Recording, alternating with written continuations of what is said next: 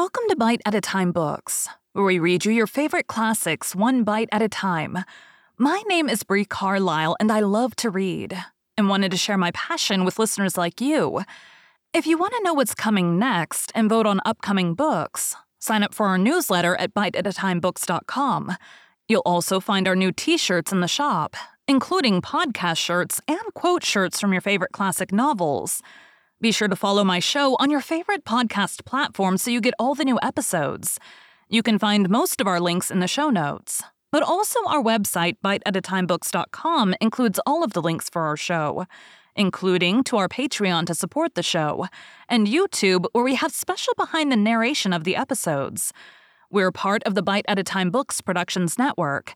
If you'd also like to hear what inspired your favorite classic authors to write their novels, and what was going on in the world at the time, check out the Bite at a Time Books Behind the Story podcast, wherever you listen to podcasts. Please note, while we try to keep the text as close to the original as possible, some words have been changed to honor the marginalized communities who've identified the words as harmful, and to stay in alignment with Bite at a Time Books' brand values. Today we'll be continuing Emma by Jane Austen. Chapter 12. One thing only was wanting to make the prospect of the ball completely satisfactory to Emma, its being fixed for a day within the grand term of Frank Churchill's stay in Surrey. For in spite of Mr. Weston's confidence, she could not think it so very impossible that the Churchills might not allow their nephew to remain a day beyond his fortnight. But this was not judged feasible. The preparations must take their time, nothing could be properly ready till the third week were entered on, and for a few days they must be planning, proceeding, and hoping, in uncertainty, at the risk, in her opinion, the great risk of its being all in vain. Enscombe, however, was gracious in fact, if not in word. His wish of staying longer evidently did not please, but it was not opposed. All was safe and prosperous, and as the removal of one solicitude generally makes way for another, Emma, being now certain of her ball, began to adopt as the next vexation Mr. Knightley's provoking indifference about it. Either because he did not dance himself, or because the plan had been formed without his being consulted, he seemed resolved that it should not interest him, determined against its exciting any present curiosity, or affording him any future amusement. To her voluntary communications, Emma could get no more approving reply than, "Very well, if the Westons think it worthwhile to be at all this trouble for a few hours of noisy entertainment, I have nothing to say against it, but that they shall not choose pleasures for me. Oh yes, I must be there, I could not refuse, and I will keep as much awake as I can, but I would rather be at home, looking over William Larkins's week's accounts, much rather, I confess. Pleasure I see in dancing, not I indeed, I never look at it. I do not know who does. Fine dancing, I believe, like virtue, must be its own reward. Those who are standing by are usually thinking of something very different." This Emma felt was aimed at her, and it made her quite angry. It was not in compliment to Jane Fairfax, however, that he was so indifferent or so indignant. He was not guided by her feelings in reprobating the ball, for she enjoyed the thought of it to an extraordinary degree. It made her animated, open-hearted. She voluntarily said, "Oh, Miss Woodhouse, I hope nothing may happen to prevent the ball. What a disappointment it would be. I do look forward to it, I own, with very great pleasure." It was not to oblige Jane Fairfax, therefore, that he would have preferred the society of William Larkins. No, she was more and more convinced that Mrs. Weston was quite mistaken in that surmise. There was a great deal of friendly and of compassionate attachment on his side, but no love. Alas, there was soon no leisure for quarreling with Mr. Knightley. 2 days of joyful security were immediately followed by the overthrow of everything. A letter arrived from Mr. Churchill to urge his nephew's instant return. Mrs. Churchill was unwell, far too unwell to do without him. She had been in a very suffering state, so said her husband when writing to her nephew 2 days before, though from her usual unwillingness to give pain and constant habit of never thinking of herself, she had not mentioned it.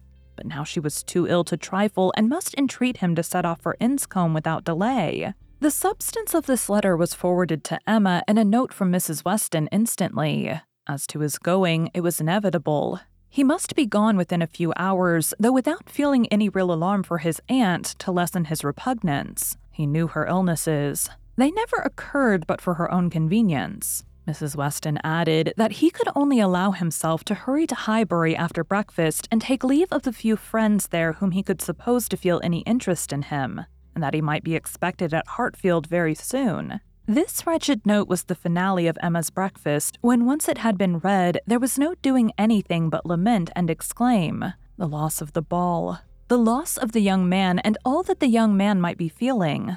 It was too wretched. Such a delightful evening as it would have been, everybody so happy, and she and her partner the happiest. I said it would be so, was the only consolation. Her father's feelings were quite distinct. He thought principally of Mrs. Churchill's illness and wanted to know how she was treated. And as for the ball, it was shocking to have dear Emma disappointed, but they would all be safer at home.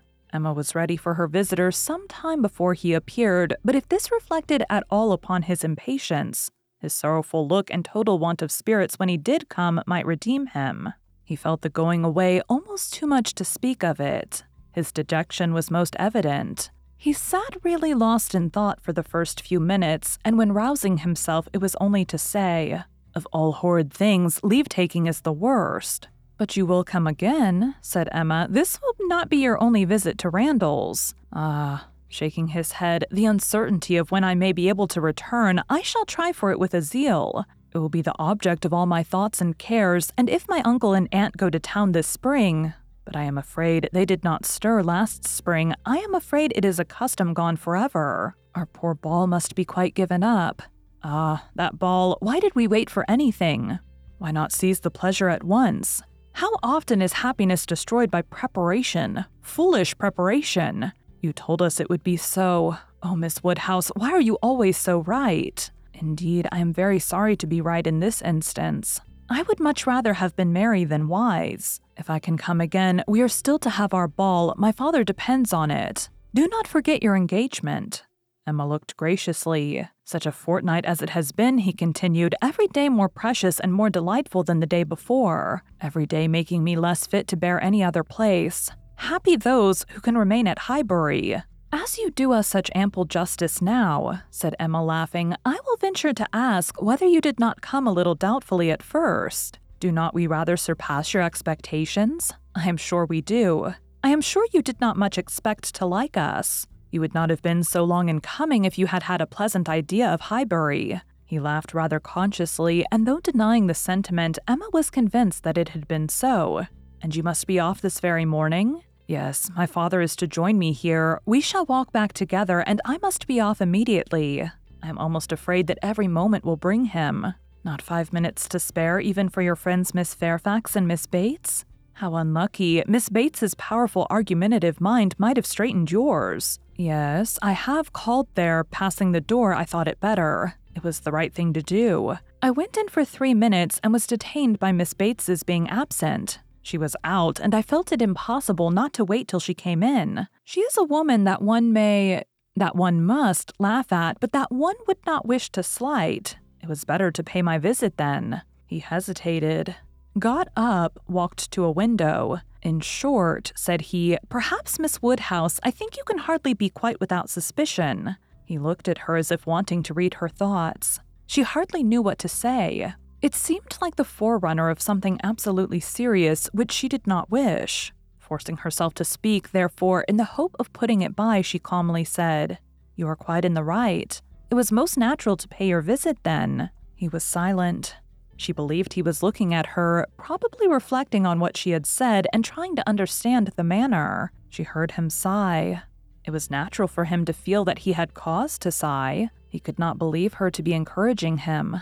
A few awkward moments passed, and he sat down again and in a more determined manner said, "It was something to feel that all the rest of my time might be given to Hartfield. My regard for Hartfield is most warm." He stopped again, rose again, and seemed quite embarrassed.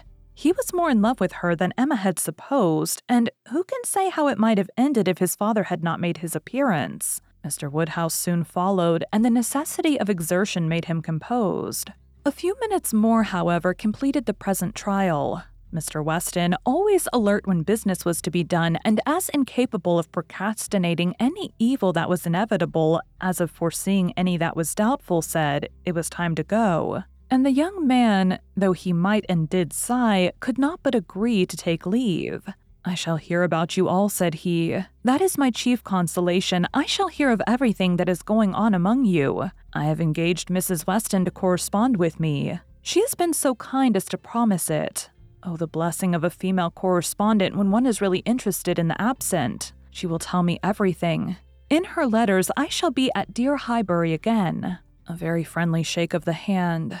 A very earnest goodbye closed the speech, and the door had soon shut out Frank Churchill. Short had been the notice. Short their meeting, he was gone, and Emma felt so sorry to part and foresaw so great a loss to their little society from his absence, as to begin to be afraid of being too sorry and feeling it too much. It was a sad change. They had been meeting almost every day since his arrival.